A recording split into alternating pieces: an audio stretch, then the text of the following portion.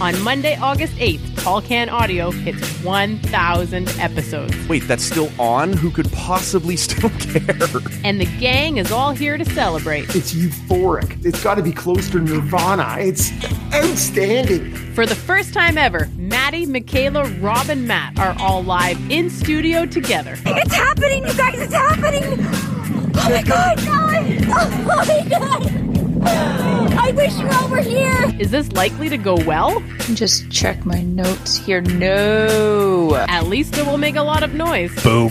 Here comes the boom. 1,000 pods and 1,000 pints. I don't think I've ever been as proud in my entire life.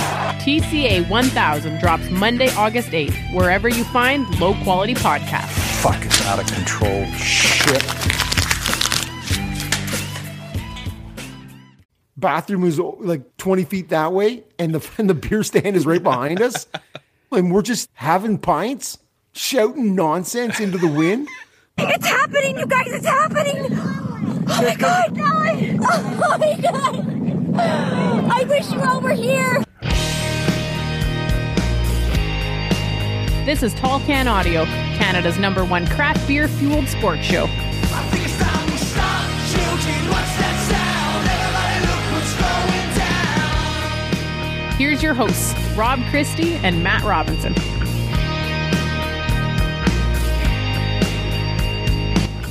Episode 949 of the Tall Can Audio podcast. As a good woman said, my name is Matt Robinson. Rob Christie with me again here for your Monday morning. We're on Twitter and Instagram at Tall Can Audio. Make sure you give us a follow there. And make sure you're subscribed, following wherever you're listening right now. How you doing, man? Top notch.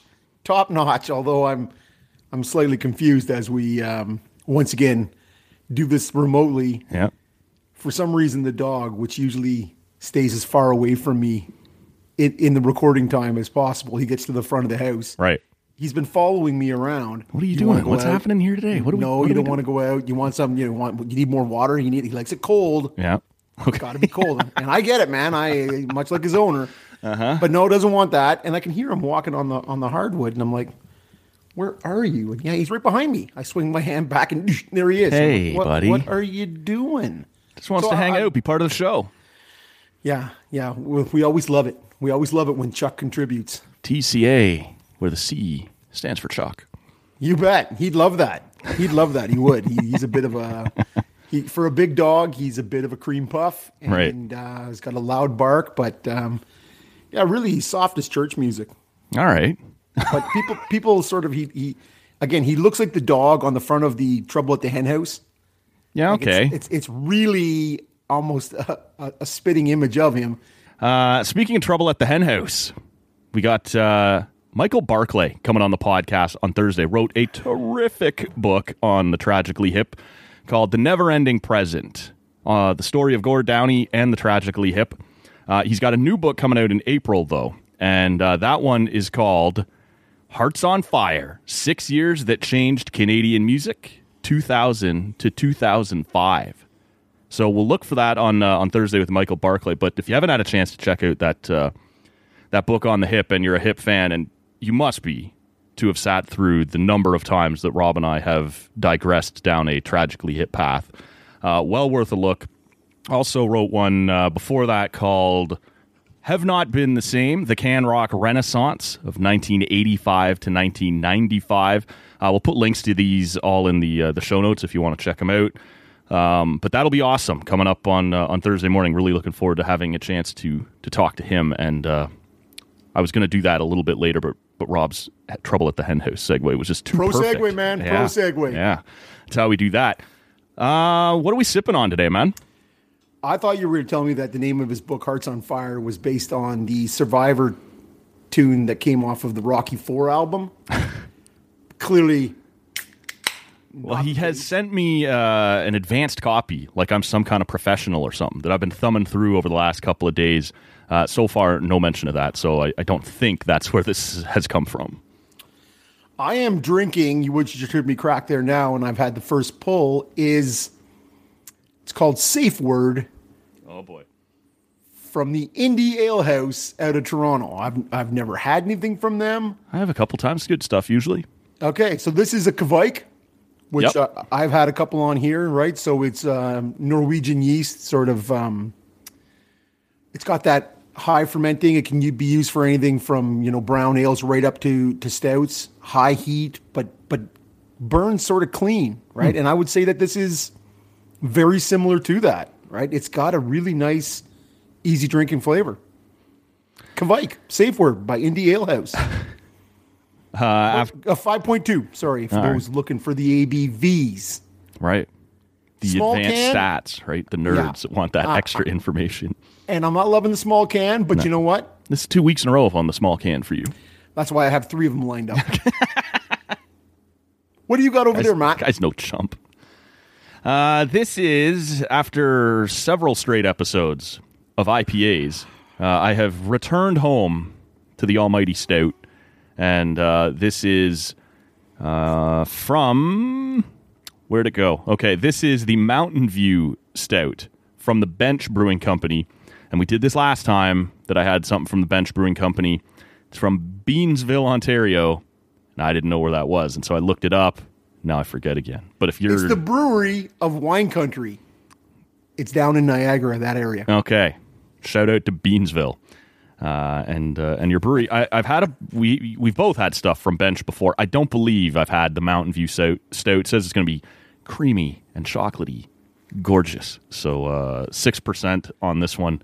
Was watching a little bit of preseason, a little spring training baseball, and I believe it was a member of the Baltimore Orioles crew who described the high fastball. It's a lot like chocolate mousse. It looks good, but it is not good for you. Don't swing. Do not swing. So, why don't we just start with, before we get into any of the baseball stuff, start hockey, because you made your return to the barn on Saturday night out to the CTC for the Sens and Panthers. How'd it go, man? What was the vibe like? I loved it. I wasn't sure what I was going to expect, what to expect. But trying to get in, driving in last night, and you're like, oh, right, this whole thing. Well, and since when do people come to see the Sens? Like, what is happening here? Looked like a good house, so I looked it up. 17,000. 17.5 almost was the announced in-house, so that's only 1,000 short for of the Panthers. Well, and for the Senator. Yeah, okay, fair enough. But I guess the Saturday helps. But yeah, they've had the ability to, I guess it's been, a week or two now? That maybe a little more than that they've been at full capacity. And this is, I think, the biggest house they've had since then. This is the biggest house they've had all year. Yeah. One of the early Toronto games, they had 15 and change at the beginning of the season. Toronto, right? They don't draw. Yeah. But no, that not was like the Panthers. Anyway. Then there was a Colorado or Pittsburgh game where before they started clamping down again, where it was in around 17 as well. Mm-hmm. So this was right there. I had won. These were seats that I won back before Christmas in a trivia contest. What was the question? Do you remember the question? There was multiple questions. Okay. Yeah. But there were 4 100 level seats. Nice. So these were, honestly, they were super sweet seats. And about halfway through the third period, they ran a contest where, it was called Stand Up, Sit Down, blah, blah, blah. And it comes down to one person left, right? And they said, if you're not in, if you're wearing a Panther jersey, sit down. It's supposed to make it down. The first fucking question, or should be the first one. That was the first one, okay, right? If you're wearing a Panther jersey, sit down. And so, but then the second one was, if you're in the 300 section, sit down. Damn it. And all the hoi polloi up there, the trash, started booing. Yeah. And I'm like, shut up. And I've been in the 100s 4 times in my life probably, but now I'm like, trash, shut up. Ladies and gentlemen, a winner has been chosen for today's giveaway. And the 1997 Pontiac Astro Wagon goes to the fan sitting in seat number 0001C, Montgomery Burns. Yeah, the fans do not like this one bit. And here come the pretzels. Hall of Famer Whitey Ford now on the field, pleading with the crowd for for some kind of sanity. Uh-oh, and a barrage of pretzels now knocking Whitey unconscious. Wow, this is a black day for baseball. Anyways, they were sweet seats. I was in row M, so about 13 rows up, right behind the net. Okay. And now you're super close to the action, but I couldn't really. It's hard from that angle in the 100s to see the far end. Yeah. To be honest, right behind the net, and so that was where the bulk of the scoring was. So I found myself a lot at the other end, looking at the jumbotron. Sure. In crisp high def Yeah. from Bell. But the place was the vibe was electric. Well, can I just say, I saw before the game and then I kind of forgot, and then I did check in on it from time to time, and then the Leaf game was over well ahead of time, so I watched the end of the Sens. I was very happy for you, man, that you were able to go on country night. I knew you'd be big into that. So driving in with the four of us, I said, okay, I got a couple of, over-unders. I said, do we make it to the 10-minute mark of the first period before we hear Luke Bryan's Country Girls Shake It For Me, right? Which Garth Brooks tune do we hear, right? I'm going to give you, is it I Got Friends in Low Places, or is it going to be Ain't Going Down Till the Sun Comes Up? Right. Which one of those are we going to hear? And the other one was... Did one of the, some of your party, did they know who Garth Brooks was? One of the party had actually seen Garth Brooks live. Okay. So... But you have a couple of youngins with you, didn't you not have two 13-year-olds? Or it was a 13-year-old and a 17-year-old. Okay, yeah. So, but the 17-year-old is a bit of an old soul. She's a Pink Floyd fan. Oh, nice. And, so yeah, and it was Friends in Low Places. Yeah, of course. I said, is it before the middle of the second period before we hear Alan Jackson's, way down yonder in the Chattahoochee? Which was guy knows his country. Which was actually past the second half, just for those wondering. Yeah. But it's funny. It's like we got halfway through, and then the country just started to ooze away, peter out a little. Right, like they started to go into more classic rock, and we can get into this later. At the time, I was unclear. There must have been 8 Foo Fighters songs played throughout the night, and I'm like, super odd. So at the time, you wouldn't have had any idea. I had no idea. Yeah, okay. So you're right. We can touch on that in a bit, but for those who aren't aware, Taylor Hawkins, the drummer for the Foo Fighters, passed away on Saturday, but it is a little odd. I did enjoy the song, and Sens DJ there, at Sens DJ on Twitter, you can follow him. He's the guy who runs all the tunes for the Senators. I did enjoy the song they were using when the Panthers scored. Oh, I don't know. What was it? Help me out. Hickey Breaky Heart. Oh, okay. I'm not. They only played that with the tying goal, I think. Okay, well, I guess like you said, I was watching it late. Okay, so, yeah. And you know what? I didn't really put that together. Yeah. I'd had a beer by that point. Sure. Ish. Yes. Ish. But and it's funny because as soon as they started playing, and I was right there with Friends in Low Places, right, just singing it, giving her, And it's funny because as the second half of the game progresses, the fans were into it. And did you watch the shootout? I did, yeah. Did it sound loud on TV? It did. It sounded like a good house. Because it was. I was pretty sure I could hear you. Well, honestly, by the time I got home, I had no voice. I'm yelling at goalie Bob, who's right in front of me for some of the action in the overtime. Well, he seemed to do his 2-year spell all inside of one night. Yeah, exactly, Matt. He's just great Vezina quality 1 year, terrible the next year. He was looking pretty soft early on in the game, and then all of a sudden started just dominating in the second half. So. That was absolutely my take on it too. 3 goals on the first 10 shots. Ottawa was getting pumped on the shot clock and flow of play. Like they were scoring goals against the run of play big time. Right. And goalie Bob looked not good. And then in the second half, he looked like a Vezina caliber goalie. Yes, he did. You have it spot on. Like the save he made on Norris in the OT, sick. And it happened like the Sens had a couple of good chances on him in that overtime. Yeah, 20 feet in front of me. Right? It was just right there. And so it was great to be involved to be back in the barn. And it's funny, there's a couple of things that I noticed right away that you don't get on TV, whether you're not paying as close attention. But one is how fast Formanton is. Yeah. That goal where you could just see him circle back at the blue line, the puck breaks out, and he's gone. He's gone. The other thing is how shifty Stützle is. Right. Like, to see him live, it's incredible. And the other thing is how small Brandstrom is. Holy man. Like, right in front of me for the first and third period, it's tough for a guy. It's got to be tough for a guy that size. Like, I think my son was that big in Pee-wee. Like 5'9". It's not a fair comparison. That's a big boy. Yeah, no, I get it. But if he is 5'9". Yeah. But yeah, it was entertaining, and I wasn't sure how I was going to feel. I wore the mask in and out. Mm-hmm. I didn't see too many masks last night. Right. And so that seems to have weathered over the course of the week. Just anecdotally, people I'm talking to and following online and whatever, saying like on Monday, a lot of people were still wearing it, right? The first day where you didn't have to. By the end of the week, they said it was dropping. Yeah. See, and I still wear one into work. I don't wear one at my desk. Right. But I get up from my desk, I put it on to go to the kitchen or to go to wherever. I just, for the time being, that's how I feel comfortable. Sure, yeah. But I didn't wear it in the arena. Right. And I understand that probably seems like I've defeated a bunch of, but it's the bumping into people coming in and the jam-packedness. I didn't get up and leave my seat. Right. Beers came to me, which is super nice. Couldn't have been many. That's what it is to be in the 100s. Knowing the legend of Rob's bladder.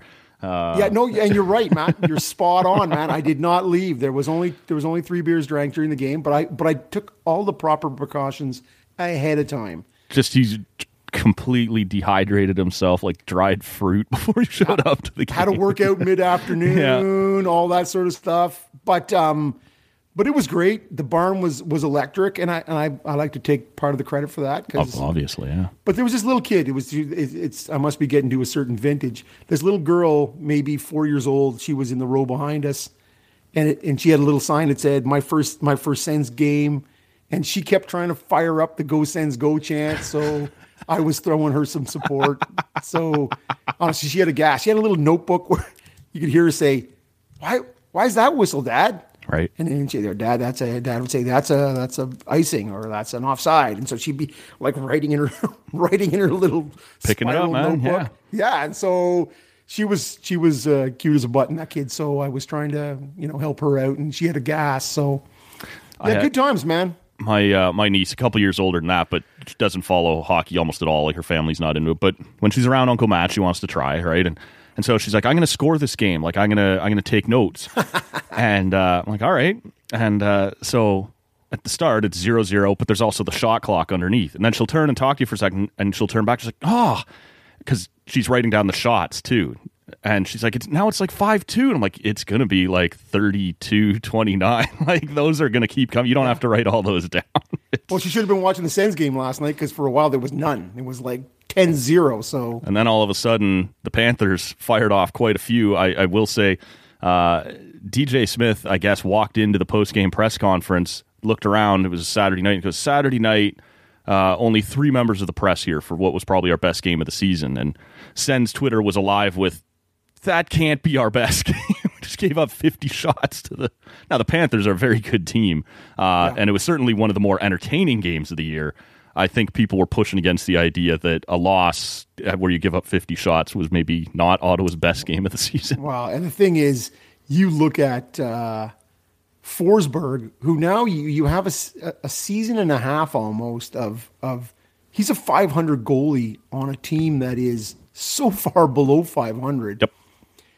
And he seems to be better. The number of plus 40 shot games that he's been in that have held the Sens in. So it wasn't a surprise that he got to face the Panthers. Right. And I was sure they'd play Gus, but it makes good sense that, maybe you wouldn't on a Saturday night. And yeah, Forsberg was oh man, he was full value for getting them there, right? He did everything he could do to get those 2 points. But again, it was so good to be back. And I'm chafing against you heard people afterwards say post-COVID. Yeah. It felt like pre-COVID. How about that? Because we are not post-COVID. We are not. And especially when you look at the wastewater numbers and what's going to happen. And I'm there spending most of the game, with no mask on. So I am fully I'm still going to, I'll go in and out of places with mask on for for now. And right. And I heard, the good source that is Dr. Isaac Bogosh say the fourth wave, the next wave is coming. Yep. Right. So if not here, we're just not counting cases anymore. So we got an election coming up. Post-COVID is what I keep hearing. I know. It gets thrown around. And I will be super interested to see what happens with this next wave that comes up, right? Yep. You've thrown open all doors and windows. And as you've said, just in 1 week, people are like, mask? Fuck it. Right? Like you've seen that already, right? How quickly. And it's funny because we were at least a day late with my work. They said, we want to check with the Ministry of Labor where they're at with it. So we had to wait. I got my email saying you don't have to wear it. Mm-hmm. As I said, I've laid out where I'm going to wear it. Yep. But to take it off at my workstation, man, I felt like I was working and walking around with no pants. Right? Like you have that feeling all of a sudden like, hey, man, I've just shaved my beard that I've had for 20 years. You know what I mean? It's like I feel exposed. Like that's it. Honestly, it was such an odd feeling. You're like, am I doing something naughty? Like what? It was weird. It almost becomes the opposite, right? Like it feels weird. At first, it was odd. Like, oh shit, I forgot my mask. Like you get into the store and you see everyone else wearing it and you go, shit, and you quickly pull it out of your pocket because like it's not normal to wear a mask, right? You just forgot to put it on. Now it's the opposite. Like to take it back off. That was the one thing that this whole thing, and look, there's 100 different stories on where we're going, how big this wave is going to be, how much more or less serious it is than other waves. I don't know. I don't even want to get into all that. The thing I guess that sticks with me is even if you do want to, throw all these things back open, your sporting events and your restaurants and your malls and everything else, and just, was the mask really hurting anybody, right? Like to go into the grocery store to still ask people to mask, like it's open. You can still go where you want, do what you want. We've given it all back to you. It just didn't really seem like, and like you said, if you're sitting, I'm not necessarily talking about you at an office sitting at your own station, away from, it just sort of seems like at places where you are going to pass people and people do have to go, I don't know, it's all open again. It just didn't really seem like it was hurting anything to keep wearing the mask, right? Like, yeah. And this is where I was alluding to or leading towards in my previous statement. If the wave really ramps up and they start to lock down again, they've now put you in a position where people are going to be more pissed off because you didn't sort of gradually, you just went from 0 to 60 and went, hey man. Well, and a lot of those people saying post-COVID believe it. We're not reporting cases anymore. Like they're not hearing it on the news all the time anymore. It feels like it's over. I don't think there's any chance this close to an election, Dougie's going to lock everybody back down again. But we are going to start to see the results of this. And well, and again, you're right. It's an election year, and it's not even an election year. We're talking months away. Yeah. That there is no COVID. What are you talking about? And he was here in Ottawa late last week saying, no, I don't think I opened it up too soon. No. I think everything's good. You'll see the hospitals will dictate where this wave is at. Right? Well, he gave some attitude to somebody who asked a question last week. He said, yeah, don't worry about it. We've expanded the number of beds. And the follow-up question was, so we're like, are we going to do anything to try and keep people out of the hospital? Yeah. Or is that just like, no, don't worry, the hospitals will be fine, the morgues will be fine, and those extra beds don't come with suddenly extra trained nurses and staff? So have you put on new wings in hospitals? Because like, where do those new beds come? Where do they go? Where are you putting those? Yeah. Putin style in the hallway or what? Like, what's happening here? Yeah, so we'll see where this is all going to head. But I do sort of get at the CTC, for those who've never been, everybody sort of gets funneled to one gate down this one staircase, and the overwhelming majority are kind of all heading out that one place. And a lot of arenas are like that, right? Like you can kind of sometimes get in pretty gradually, and maybe you're at your seat and you're having a beer and a hot dog or whatever. You are shoulder to shoulder when the game ends and everyone's trying to leave at the same time. So it makes good sense at that point to Right, and I waited about 15 minutes, waited to hit the 3 stars, kicked around a bit, just waited. Yeah. And then when the big crush was done, just and to me, I just want to try and do what I can do. Right. Right, to be smart about it, and that's it. I can't do more than that. Nope. It's true, man. Okay, and just so you know, Matt, it is 1-0 Canada over Jamaica. So as we sit here right now, shortly after 4 Eastern, Canada, Jamaica, down at BMO, a nice -4 wind whipping off the lake right now. Canada having lost to Costa Rica on Thursday night, with a chance here to clinch with a draw or a win, I believe, gets them in. Yep. And even with a loss, if enough other crazy shit went on, they could also still qualify. This is going to happen. It's just a question of whether or not it happens today. So good to see Canada up in the first half. Where do you want to go next, man? We got some baseball stuff we could talk about. Anything else on the hockey front? I know Ottawa's sort of been tied up in this Dadonov thing, but to me, it's a week old. But if you had anything you wanted to sort of, it's so. We talked midweek via email, right? Whether you believe this is Ottawa's fault or not, it's so Senators to be tied up in this, right? Like, just here's one more thing on the plate. Yeah, to me, it does come down to that trade call of Vegas and Ottawa. Yeah. Right. And you have the Central Registry on there. And what's become clear over the time is that Central Registry and the Vegas Golden Knights are on the same page. It's Ottawa on the outside saying, no, man, we were legit. And I guess just before we go any further, for those who didn't follow this, Ottawa last summer trades Dadonov to Vegas. Dadonov has a 10-team no-trade list. Vegas isn't on it, so he can go there. That's no problem. But you have to communicate to Vegas who else is on that trade, or that he even has a 10-team no-trade list that's coming with him, and who's on it. And so at the deadline, Vegas tries to trade him to Anaheim. Anaheim is on the list, so he's like, no, fuck you, I'm not going there. And they're like, well, you have to. And now we end up in this mess of who knew what, who told who. And yeah, I said to you earlier in the week, this doesn't seem like it's Ottawa's fault. As the days went by, it seems like it might be closer to Ottawa's fault. Yeah. For certainly part Ottawa's fault. Yeah. And for those of you wondering, you're like, fucking rich guy, blah, blah, blah. Evgeny Dadonov is on his last contract. Like, nobody can get rid of this guy fast enough now, right? Like, he's making more money and Ottawa was able to unload him miraculously. Yeah. Vegas is now like, man, we got to get money off the books. And for the difference between this guy, next year we'll make, I believe it's 6.5. Right. The difference between him making 6.5 in Vegas and him making 6.5 in Anaheim on what will be his last year in the NHL.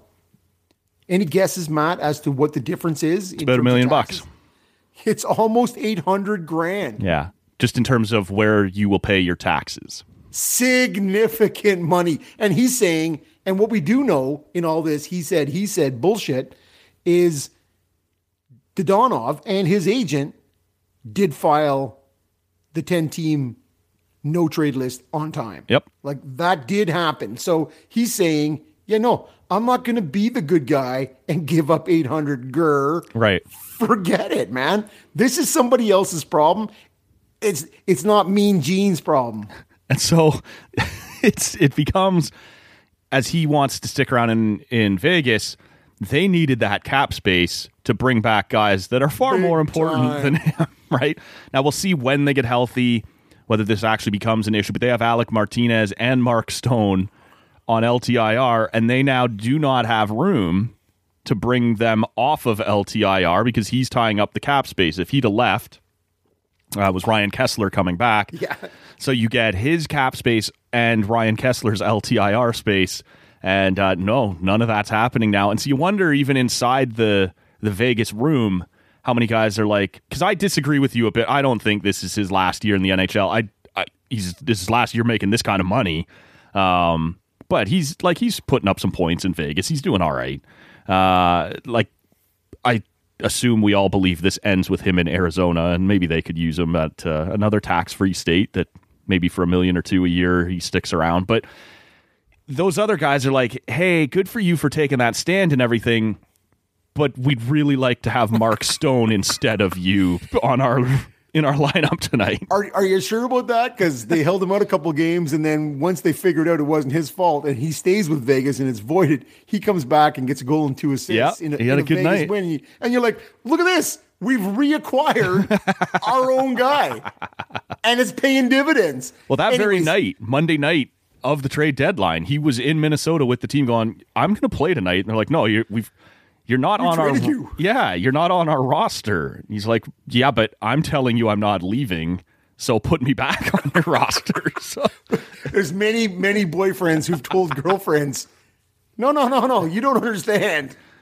There's that episode of George Costanza on Seinfeld. He goes to break up with a woman. She's like, no. He's like, yeah, like this isn't working. He's like, no, I'm not letting you give up on this. And he's like, okay, like. What else can I do? That sounds like my first marriage. Maura, I want you to know I've given this a lot of thought.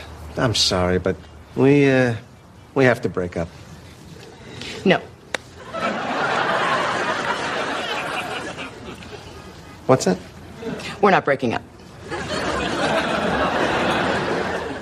We're not? No.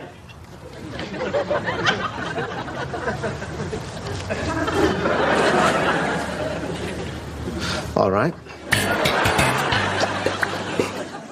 Only that makes me Costanza, which may not be 100% incorrect. I don't like it, but you know what? If the fucking shoe fits, wear it.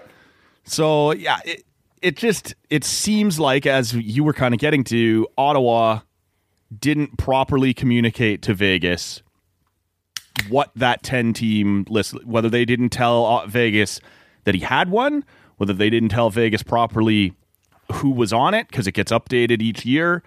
We don't know. Yeah, the feeling is here in town, and we haven't heard, Kel Surprise, haven't heard from the GM, is that they didn't file it in time. That seemed to be the contentious point, right? Was, hey, yeah, they had one, but they didn't refile it this year on time, which is June 30th of 2021. Yeah. But yeah, no, there's by all factual accounts, proof. Dadonov and his agent have a receipt that says, yes, we received this. Like, oh, no. And so once we have cleared that, probably in some way Ottawa has fumbled the ball, or fudged it, or lateraled when they should have kicked, whatever, I don't know.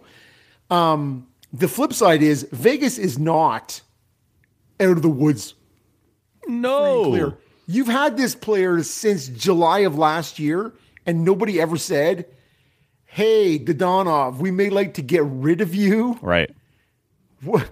I see on Cap Friendly, this public site that seems to know more than Central Registry, Ottawa, or Vegas, that you have no trade. Yeah, Puckpedia and everybody but us seems to. Right. And again, that's the NHL, that's Vegas, it's weird. And so the fact that you haven't spoken to the athlete in your building makes you look also bad. Now, not Ottawa bad, because everyone already thinks Ottawa looks very bad. But even as a professional courtesy, typically GMs will talk to agents, to whatever, here's where we're sort of at with your guy. Heads up, you might get dealt.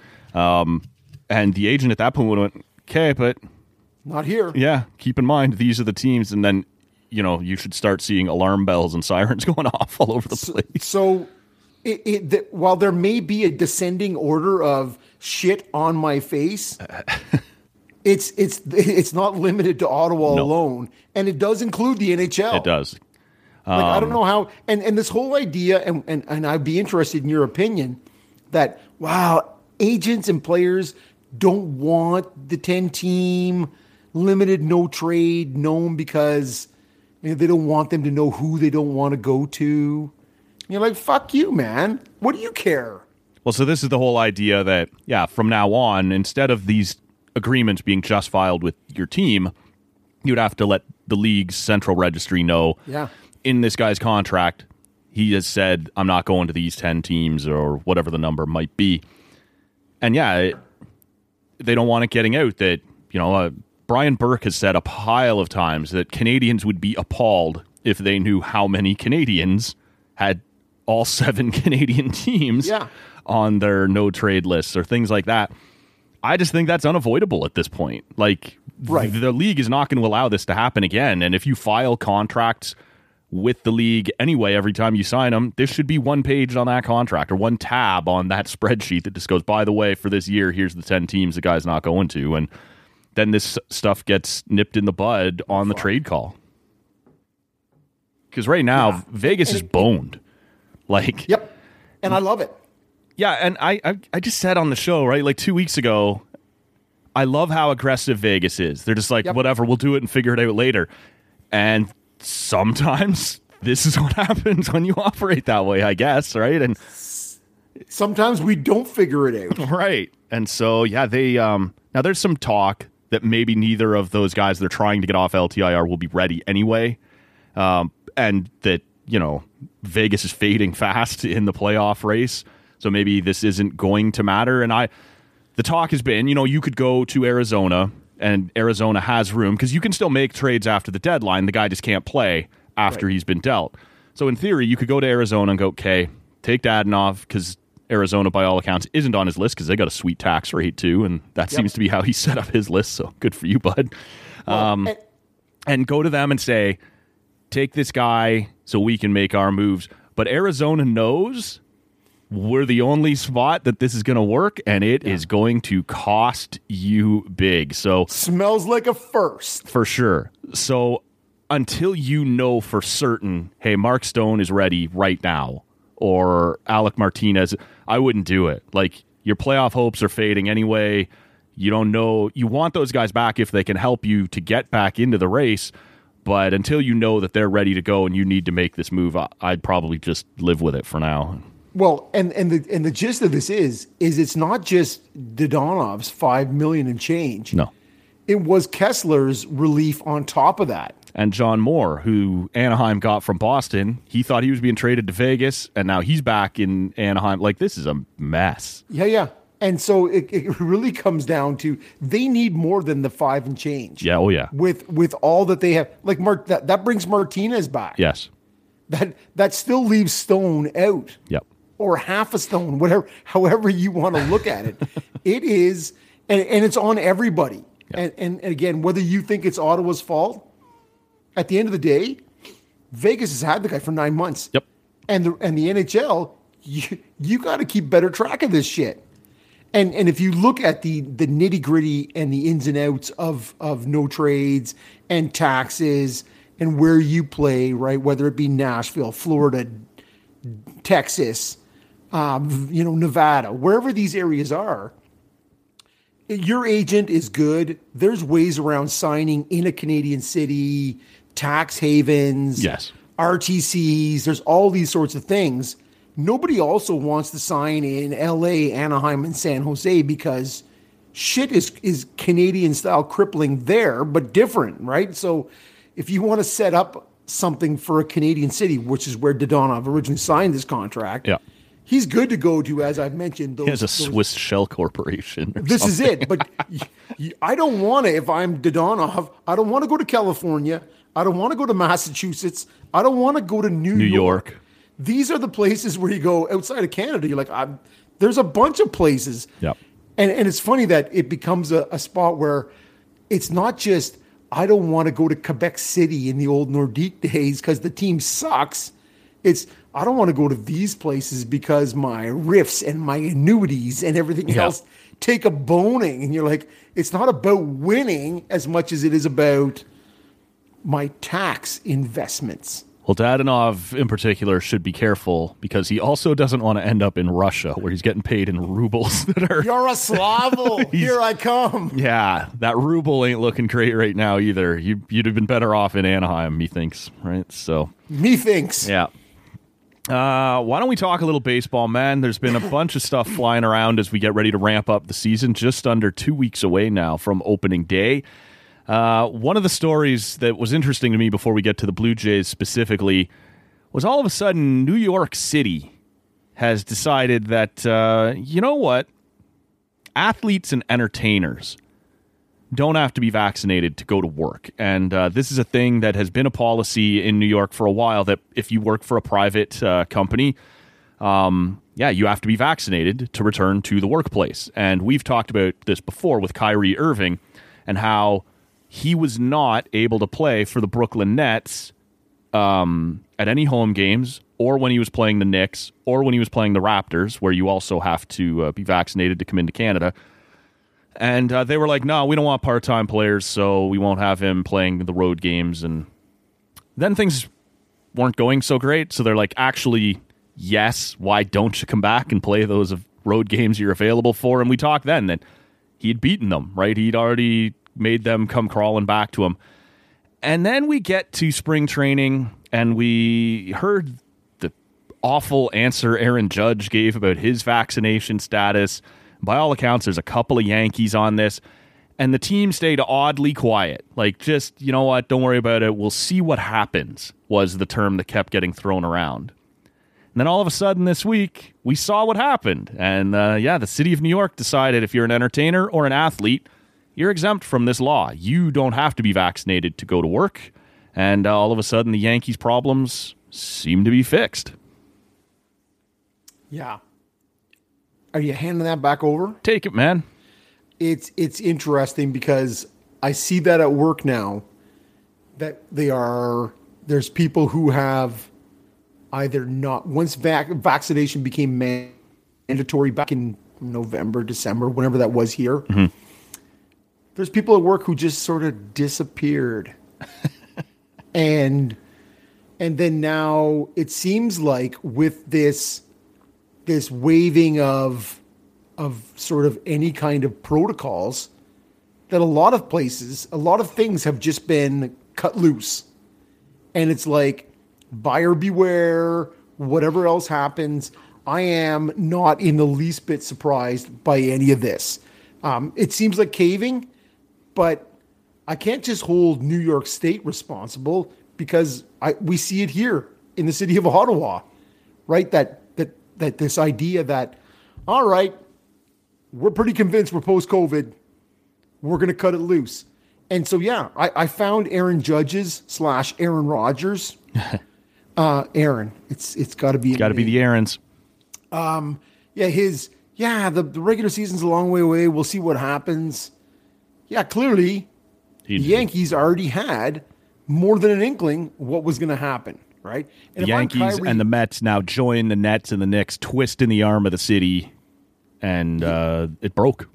Yeah, well, and because you now have, you're not checking for vaccination status into buildings. It seems odd to ask if I can sit behind the plate with no vaccination status needed, how can I hold the players to that same status? Now, it's in cross-border travel for those in the AL East. But yeah, we've cut that loose in Ontario as well. But I guess the difference would be in Ontario, it seems like we've just waived it for everybody. Like, whatever, go back to normal, it's fine. Yeah. In New York, everyone else who still works, like, has to come into private, like, those people are still held to that standard. And you are a worker as a Yankee or a Met or a Nick or whatever.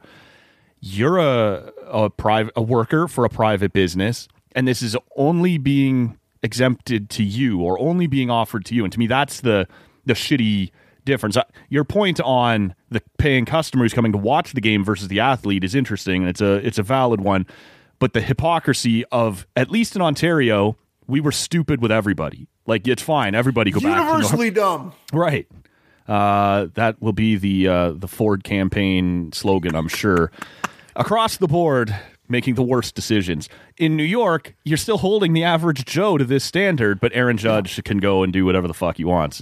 To me, that's the part that's bullshit. Yeah, and that is a great point. And once my pie hole opens and it starts going in one direction. That is an interesting point, right? That the Costanza in the situation working in the Yankees front office may have to be vaccinated, but Aaron Judge does not. Right. And really, with all these decisions, you go, what's happening here? What's the deciding factor? And you go, money.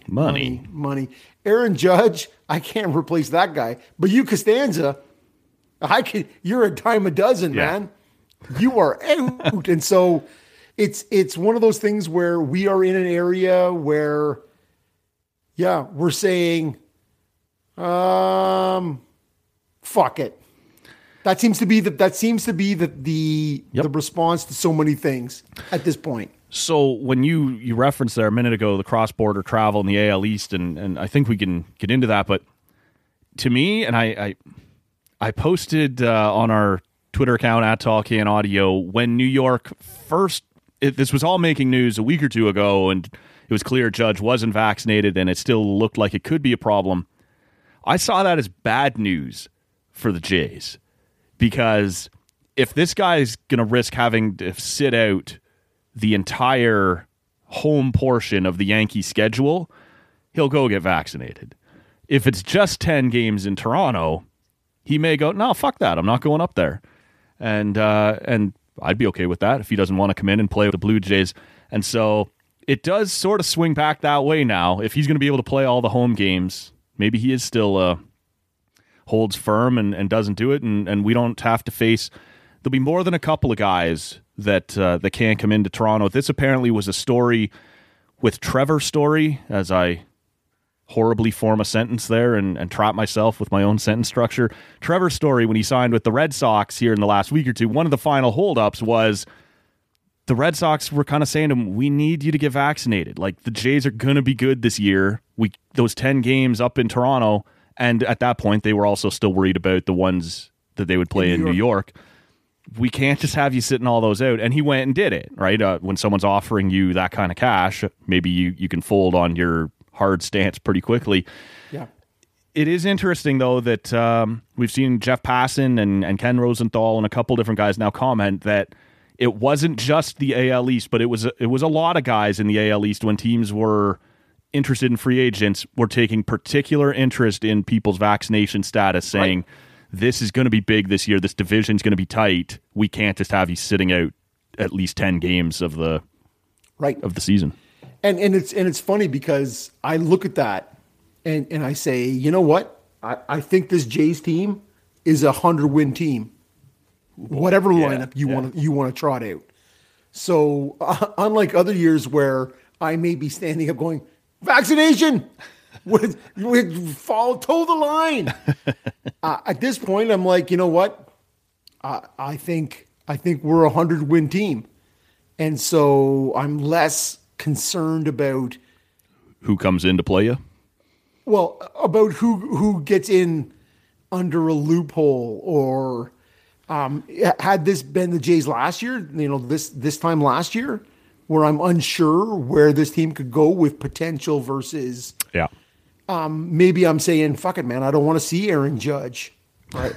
I don't want to hold him out of the lineup. At this point now, I'm willing to roll out the Jays lineup and say, bring it. Take your chances, man. Give us your best, because I think the Jays are bringing probably the best lineup in the AL East. So Blue Jays president Mark Shapiro was asked about this week, and he kind of went off, like, in a way that isn't overly, that's not characteristic for him. And he kind of said, you know what? Don't talk to me about a competitive advantage and it's not fair, because nobody gave a shit about us when we were having to play in Dunedin or Buffalo, pouring millions into those buildings to make them major league ready. And Yankees and Red Sox players were walking into that still complaining, this isn't up to standard, we shouldn't have to come to... Shut the fuck up. Like, was sort of he didn't use those 4 words, but he was fired up when asked that question. He said, I don't even want to hear about it. And the thing nobody talks about, this is not a Canadian rule. It goes back to the trucker bullshit. this is an American thing too. You can't enter the United States without being vaccinated either. But since everybody's already based there, they don't care, and Canada appears to be the outlier. But when you read the Twitter replies for Jeff Passan and some of these people, and it's like, well, then fuck Canada. They should have to keep playing down here, whatever. Motherfucker, you have the same law. You just don't stick your head out from under your whatever long enough to know what's happening. And, ostrich, Matt. Yeah. Buried deep in the sand. I had it buried deep somewhere else, but that's fine. All right. But Shapiro was having none of it. He goes, don't care. Do not care, right? Like, and to me, I like that. So you can take the guy out of Cleveland and the Cleveland out of the guy. It's apparently possible. Right. The Jays did announce, sort of speaking of some of the same issues this week, that they're going to renovate over the next 2 off seasons in a big way the Rogers Center, as opposed to try and build a new ballpark in the next couple of years. And the reason I sort of tie these things together the way I have is for Mark Shapiro. He's been talking about either a new park or renovations essentially since he got here. And for the last 2 years, it's almost been completely backburnered because that guy has had to become an expert in Canadian medical law. Of course, and yes. He's had a bunch of shit to do. He's renovating ballparks in Dunedin and Buffalo before he gets to the sausage park in Buffalo. Exactly, man. So he's had some shit on his plate, and now that it looks like the Blue Jays are back home and everything's going to play off the way he wants to, they've made it official. It looks like about 30% of this work will get done this coming off season, and the other 70% in the year after, and it should buy them, in their opinion, 10 to 15 years to sort out everything that's going to go into this new ballpark in Toronto. It looks like overwhelmingly this will be based on the lower bowl, if you want to call it that, the 100 level. We've talked before that one of the biggest problems is how shallow the steps are, right? Like, it's far. It goes back more than it goes up, so you kind of end up a long way from the field. Also, any seats outside of first base and third base, you're just kind of staring out into the outfield instead of staring at home plate. There's a lot of work they can do there to improve, the fan experience. And the other big part of this will be trying to replicate what they've built in Dunedin in terms of a player development complex and making this a far more updated place to train and top-end facilities there. That will all be kind of away from the fans' view, but done underneath. They say there won't be a part of this building that doesn't get touched by these renos, but the outside walls are going to stay as they are. The dome is going to be what it's going to be, but they're going to try to do the best they can inside. Well, this is a 33-year-old stadium. Yep. And the demands of the late 80s, early 90s, where you needed those 50,500, Toronto was pulling in $4+ million for 4 or 5 straight seasons. Yeah, per season, yeah. Those sort of, the way you built something then is different than they are now, right? Oh, yeah. You don't build a 50,000 seat baseball stadium now. You'd be quite content with 40 and change. Yeah, like you're seeing lots at 30, 32 that look like classic ballparks again. Right. And the idea that fans are looking for so many other in-game opportunities. Yeah. Right. Whether it be, hey man, I want to be, having beers at a Tall Boy, standing, moving around. Yep. Like the Coca-Cola family zone. I don't want my kids anywhere near the people who are having beer. Or maybe you have a gambling zone. Maybe right. There's all kinds of stuff you can do now. So to me, there's probably 8,000 seats worth of disposable. Now, do you wish you had those come, divisional series? Right, yeah. Yeah, but when you're looking at selling 81 home gates where, hey man, a 40,000 seat is a great gate. You need to be doing something with those 300s that feel like you're on the fucking moon. In my opinion, right? I get what you're saying, right? You and I have, it's been a couple of years now, pre-pandemic, but sat in that along first base line. Yep. In the sort of lower level, And yeah, it's flat and it's low, but those are still, you get good game experience. And so whatever you want to do there, I get it, but they really need to revamp that fifth deck or whatever they call it there. It's up in the 500s up there for sure. 500s. What you're going to see a lot more of, I think, in that lower bowl, it sounds like, are luxury seats or primary seats, right? They don't have a ton of those either, and they were willing to move. And you heard no shortage of squawking about it when they moved the press box out from the 200s directly behind home plate out to left field. And the media suddenly were writing stories about how that wasn't a good idea, which is funny because only the media cared. But at the 100s, like, you need to see more spacious seats. You need to see like your platinums, right? And like club areas and stuff. That's another way to, all of this is about making more money in the building. So one of the things you can do, as you said, if you pull 8,000 or 10,000 seats out of there, make the ones you have a little more spacious, turn them a little bit so they're pointed at home plate. Maybe a couple cushions on them, maybe some drink holders, and then behind home plate, I think you're going to see more premium services or whatever you would want to call it in that regard. I think this is about, when you lower the number of seats, maybe the demand goes up, and you can kind of add these things, as you said, like maybe it's a craft beer area, there's another family area somewhere. The flight deck, it's become kind of a cool spot, like out in center field, just like a patio with some standing tables, people like that. You can kind of meet up with other people at the game who aren't sitting near you. I think there's stuff to be made, and the phrase he used a couple of times was, we want to take this from, like, the Dome is what it is, but we want this to feel less like a stadium and more like a ballpark. And so, like I said, the shell, that's not changing, but I do think there are things you can do inside, widening the concourses and just little things like that can kind of improve the fan experience. Well, if you look at you and I, and it's been a couple of years now, but that last Red Blacks game you and I went to. Yeah. And,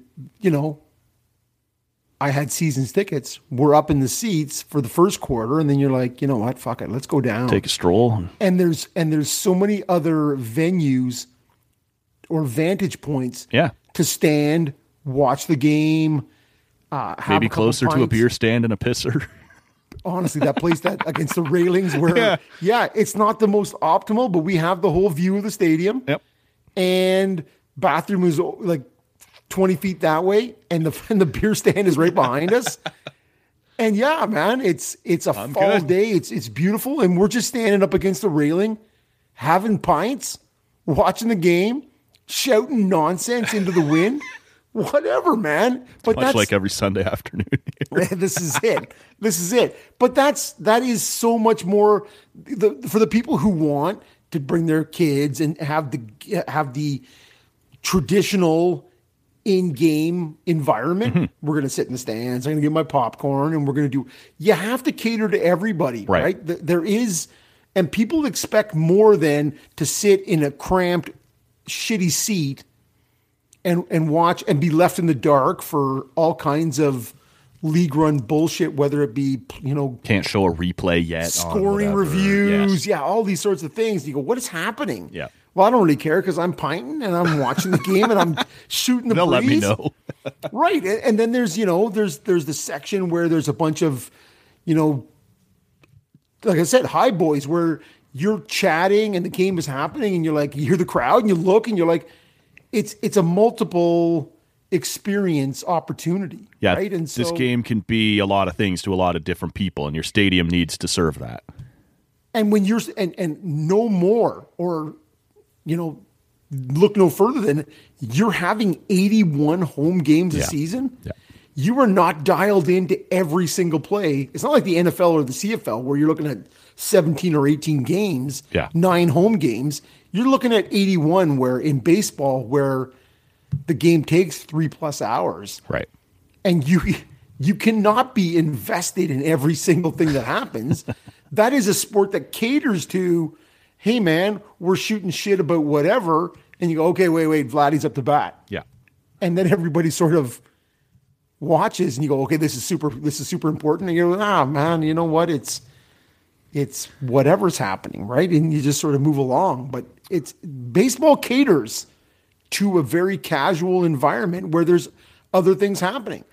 Not everybody is scoring at home. No.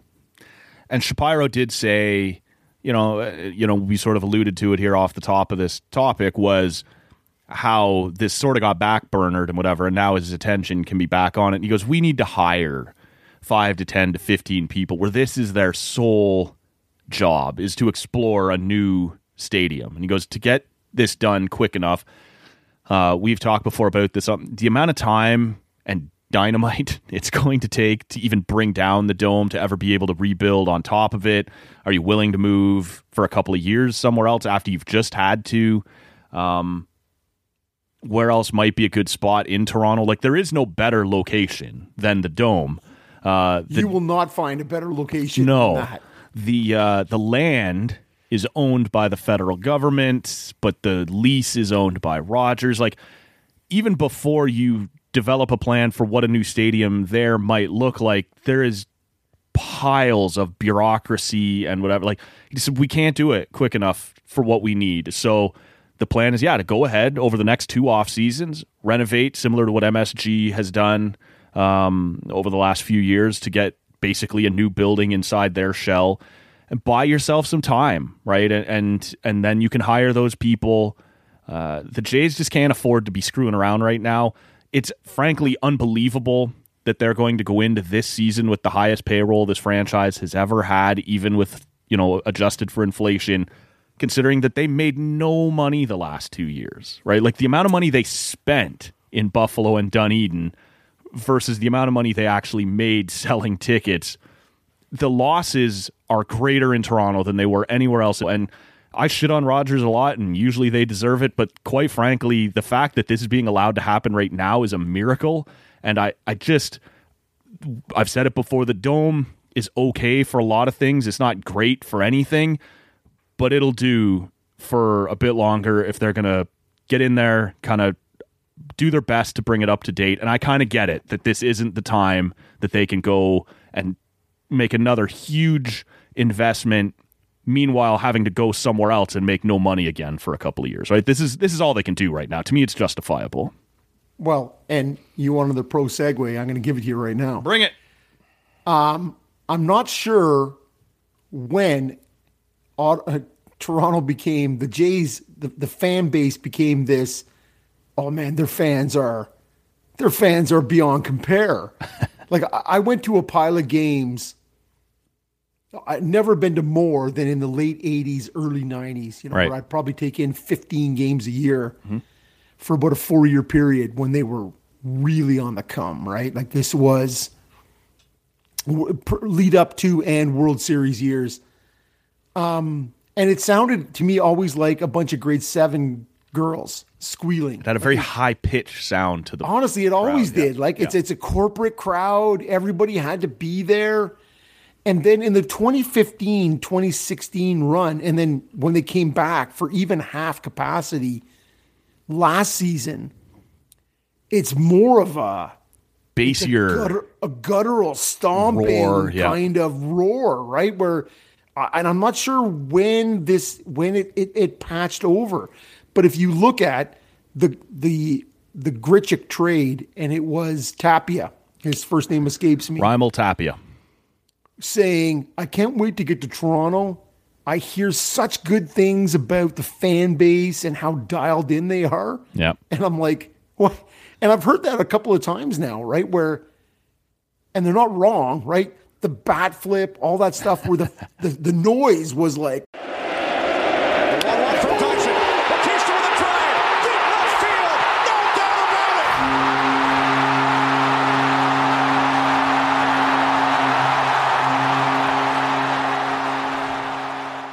Like shaking.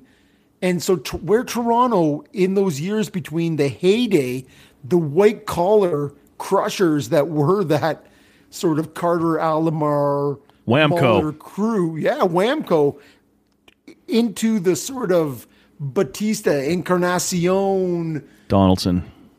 The Donaldson, for sure, man. Those years when you went, what's happened here in between? Because has Toronto changed that much in those 25 years? But it seems like it's taken another level. I think one of the things too is Toronto has shown themselves in the last couple of years, as far as players view it, they're spending, and I'm good with going there. As far as the crowd goes, I think we've said it a few times, and we've mentioned it multiple times on the pod before. 2015, you and I went to a game second or third week of April against Tampa. And if there was 15,000 there, right? Like, it was quiet, it wasn't fun. And we went again in early August, and now they've made all those trades, and the crowd is back. People are engaged. It was there was 30, 35 in there anyway. Yep. So baseball they swept the Twins in a 4-game series to make it into the wild card spot, and the place was going bonkers. It was fantastic. And if you remember, Matt, it was pretty quiet. I fired up the Tulo chant, and the stadium went wild. You and a 4-year-old girl sitting behind you taking notes. Come on, man. I don't care. I'm that guy. It's true, though. Baseball fans in Toronto are smart, and they're not willing to go and sit in this big, shitty, cavernous concrete convertible to watch Felipe Crespo ground out into another double play. They're just not. When Rogers is engaged and they're spending and the team is competitive, and that same stadium, once it's got a crowd in it, the fact that it is closed in the way it is makes that noise more, right? Like it echoes back at you. It becomes this intimidating place to play, and the crowd is louder or seems louder than it even is. And we saw that just over the course of a couple months in 2015 when we went to those games. And so it's cool to see that, I don't know what attendance will look like in the, last week of April, first week of May, once the usual kind of home opener weekend vibe subsides, but it won't drop back to that 13, 14,000 like it has in previous years. And if this team is as good as it looks like it's going to be, you're going to see 40 through July, August, September for sure. Like this is a smart baseball market. They're just smart enough to know when it's not worth their money. And I think the bottom line in all that is, and you make some great points, Matt, is you're never going to get whatever you can do to the in-house experience. They are at the best place in the city for transportation in terms of a central hub, pre and post game festivities, lines, all those things, man. It is. You're never going to get better than that. So, yeah, you may not love, but the experience is not bad. It could just be better. Yep. And so whatever they can do for the next 10, 15 years to still sort of embrace that location, you're in. It's gold. It's money. You referenced Raimel Tapia there and the fact that he's looking forward to getting to Toronto. I think one guy who might have actually been excited to be getting away from Toronto was Handsome Randy himself, Randall Grichuk. By all accounts, it doesn't sound like he demanded a trade or anything like that, but he had sort of let them know, not in love with the idea of kind of being the fourth and maybe fifth outfielder here moving forward. So he gets dealt to Colorado with some cash to kind of counterbalance how that's going to work for Raimel Tapia and a prospect who's, I don't know, I think he's like 19, so we'll worry about that later. Yeah. Essentially, you've traded Randall Grichuk for his exact opposite. Randall was a right-handed bat who flew out a lot, struck out a lot, but did have some power and was competent enough in the outfield and could play some center field, which was important here with Springer. And he would make the plays that he was supposed to make, right? The house wouldn't burn down behind him when you asked him to play some center field. And that was okay. But you right now have a lot of outfielders who hit with pop and, can defend to their level in the in the outfield and are going to either hit for power or strike out. Like, you have a ton of that. Raimel Tapia is going to come in, and when I talk about the exact opposite, I mean it. He never strikes out. Makes always makes contact. He's a left-handed bat in the outfield. The problem that you're not going to love is 70% of the things he hits are on the ground. He also is in the upper third of the league in terms of exit velo, so how hard he hits it. But he always hits it into the ground. He's just up there hammering things into the ground. Double play specialist. He's got some speed, so I think this is sort of his thing. Like, okay, I can strike out or fly out, or I can put it on the ground and see if I can leg these out. He's not like an incredible speedster, but it's above average speed. And I wonder if the Blue Jays sort of see this guy as a left-handed bat, which they sorely need. He can play he can come off the bench. He's going to play a little center field. They asked him, are you comfortable with that? And he's like, I did that all through high school, all through the minors. I'm fine with it. And, okay, we'll see, because Springer is not an everyday for 155, kind of center fielder. So we'll see what that's going to look like. But it's just a different look. And honestly, I think Grichuk's going to be really good for Colorado. Not really good. He'll be good for Colorado at playing at Mile High there at Coors Stadium. 3 months of the season, the first 3 months, he's always good. Okay, but at Mile High, that guy's hitting 35 home runs. Like, if he gets his 500 at bats, he'll be fine, right? Yep. This is just a better fit, I think, for what it's not necessarily an upgrade in terms of talent. It's just different, and it's maybe more what this team needs right now. Right, and you're looking at them sending money out, right? But yep. And money with money, like the salary that's going. Yes. He is. I think Tapia is making $3 million and change to Randall's 10 and change. So you're trading Randall away with some money to help Colorado pay for the difference, right? And what you're looking at is, there's a slightly better batting average that comes with Tapia. There is the very crucial left-handed bat. Mm-hmm. And you are looking at, when you start to look at, even in this short 2-week preseason we've seen, Toronto wants to run more. Yep. Tapia, I think, had 20-plus stolen bases last year. Yep. So, you are looking at not great power numbers. You are looking at more on-the-ground numbers. It seems like a fielder's choice dream in this in this lineup. Yeah. But there's going to be a bunch of guys. But you are talking about a guy who's going to play 100 games probably for Toronto, right? He's not going to be an everyday guy. No. He's going to be moving around. Yeah, all three outfield spots probably. Exactly. And so when Hernandez, when Gurriel needs break, occasionally in center, whatever that looks like, right? So late inning guy sort of in and out. And you're looking at money out.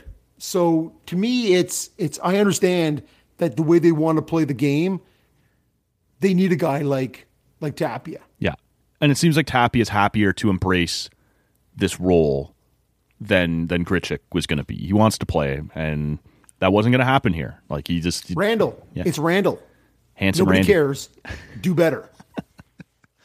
I like it. I think it makes sense. It doesn't cripple them by any means financially. And it just sort of, I think, fits a little bit better. And I think they're sort of hoping, as every team does, our coaching staff, when we get a hold of him, because he does have a pile of his exit velo is extremely high off the bat. It's just always onto the ground. If they could help get that up just a little, it would mean a few more strikeouts. It would mean a few more flyouts, but maybe you get more shit into the outfield. And, I'm sure they believe we can help him get there, right? No different than Pete Walker, I guess, who's had a rough week. Yes. Known as the pitch whisperer in Toronto, perhaps now more the pitch breathalyzer, whatever you want to do with that. It's not been a great week. I assume that's part of this for them, right? They think they can help Tapia get the ball in the air a little bit more and maybe have a few less ground outs. Yeah, we're going to see for sure. but it looks to me like they want that left-hand bat, Yep. late inning flexibility. And where are we at with the Canada game here as we get ready to wind this one down? I'm sure by the time the good listener hears, they'll already know what happened, but I'm curious just before we get out of here. Early second half, 2-0 Canada. All right. So we're going to do this thing today. Canada's going to go to the World Cup. Yeah. And it as you said, it is below zero still. The Jamaicans who aren't qualifying have got to be like, fuck this. We're done with this. So I totally get it. It's going to happen on home soil, which is nice. Our buddy, friend of the show, AJ Jackieback, is at the game. He's been posting stuff on Instagram. He's a guy who has followed this team around a bit. Went down in the last window to it's escaped me now. One of the Central American teams to watch Canada play down there. So good for him to be a part of this. This is something that he's been passionate about for a while, but it's pretty cool, man, to see a Canadian team's going to move on and go to the World Cup. So that's pretty cool to see. This has been a fun team to watch. A lot of young guys, and even some of the older guys. A guy like Ativa Hutchinson, the captain, he's put in a lot of time. He thought he was done before he eventually came back and was willing to rejoin and saw the direction that John Herdman was taking the group. And this is going to be pretty cool. We'll wind this one down here. It's been a crazy week on a bunch of different sports, and always fun to spend the Monday morning kind of looking back and talking to you guys about all of that. Don't forget, Thursday morning, Michael Barclay will be back on the podcast to talk about the book he's got coming out in April. That is, of course, called Hearts on Fire. 6 years that changed Canadian music, 2000 to 2005. This is the same guy who wrote the story of Gord Downie and the Tragically Hip. That one's called The Never-Ending Present. And back a little bit before that, Have Not Been the Same, the Can Rock Renaissance of 1985 to 1995. That's Michael Barclay. We'll put links to all of those in the show notes, in the description that you see either at tallcanaudio.com for this episode or there in your podcast app. If you want to check them out, if you want to pre-order the book that's coming out next month, or check out either of the previous two. I've read both of the first two, and I'm halfway through the, as I said, I got an advanced copy on the one coming out here in April. Have enjoyed them all, so we'll put the links if you're interested and want to check those out. In the meantime, and I should say, of course, the week after that first full week of April, our buddies Graham Creech, Steve Bunda will be back to tee up UFC 273. That'll be fun as well. Always good to have a pint or two with those guys and talk about the fight game. In the meantime, we'll shut things down. Canada on its way to the World Cup. For Rob, my name's Matt. We'll see you all next time on Tall Can Audio. That was a hot mess inside a dumpster fire, inside a train wreck. It was a disgrace. Thanks for listening. You can get more TCA at tallcanaudio.com or by searching Tall Can Audio on your favorite podcast app.